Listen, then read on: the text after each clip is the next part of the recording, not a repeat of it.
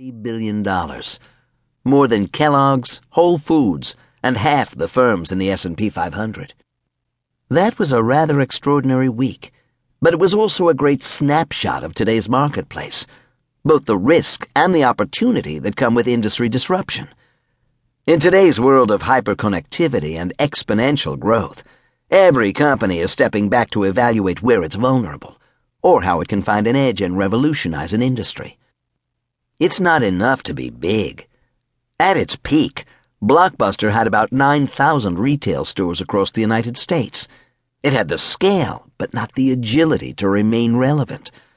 And while every founder dreams of creating the next Twitter or Instagram, 90% of companies won't live to see year 2. While they're all designed to be agile, most of them struggle with scale. Every company needs both scale and agility to win. From a fledgling startup in Nepal to a century-old multinational in New York, scale and agility are two things that are essential to every company's success. Scale and agility. If you're working for a startup, you get agility. Chances are you're iterating your product/market fit daily and pivoting when necessary just to stay alive. But the thing that keeps you up at night is scale. Stabilizing your business model so that you can move to the next stage and become a company. This requires more funding, more staff, more customers, more of everything. If you're working for an established company, you get scale. In fact, the reason you're in the position you're in is because you know how a company at scale operates. You're successful because you know how to leverage scale with a high degree of effectiveness and efficiency. Perhaps you'd like to grow revenue or expand operations, but what you worry about is keeping up and staying competitive in a world of increasing uncertainty and change, complicated by the upstarts searching for ways to disrupt your industry. If your company is public, you understand all of this in a different dimension. You live under the pressure of managing a global business every day, knowing that at the end of the quarter, you and your peers will be ruthlessly judged by thousands of stakeholders. There are millions, and sometimes billions, of dollars at risk every quarter. Managing your scale is always a concern, but what keeps you up at night is mainly agility.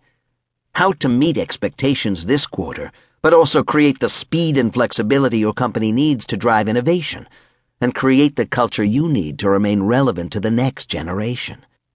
As Vice President of Innovation and Entrepreneurship at the Coca-Cola Company, and former head of design, I'm often asked questions like, how does Coca-Cola, a 100-year-old brand, stay relevant? And how does a giant company like Coca-Cola innovate? What's your strategy? What if there were something that you, your startup, your team, your function, your division, could use to create the kind of scale and agility you need to win? Design can create both scale and agility. When it comes to design, most people want to know the basics. How does Coca-Cola use design to stay competitive? How do you create the most value from design? How do you use design to innovate? These are all good questions, since even the most analytical and execution-oriented business managers know that design can create value far beyond just making products look and feel better. For some companies, design can actually help them grow. But how? Coca-Cola and design.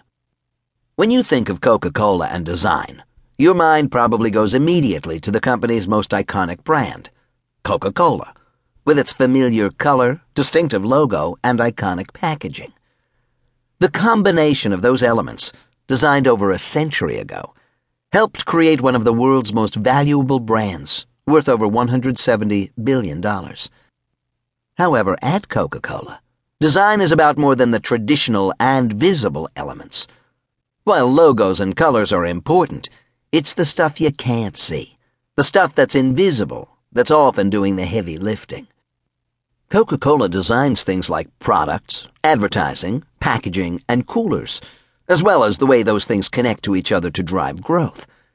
And that's what makes the way Coca-Cola designs strategic.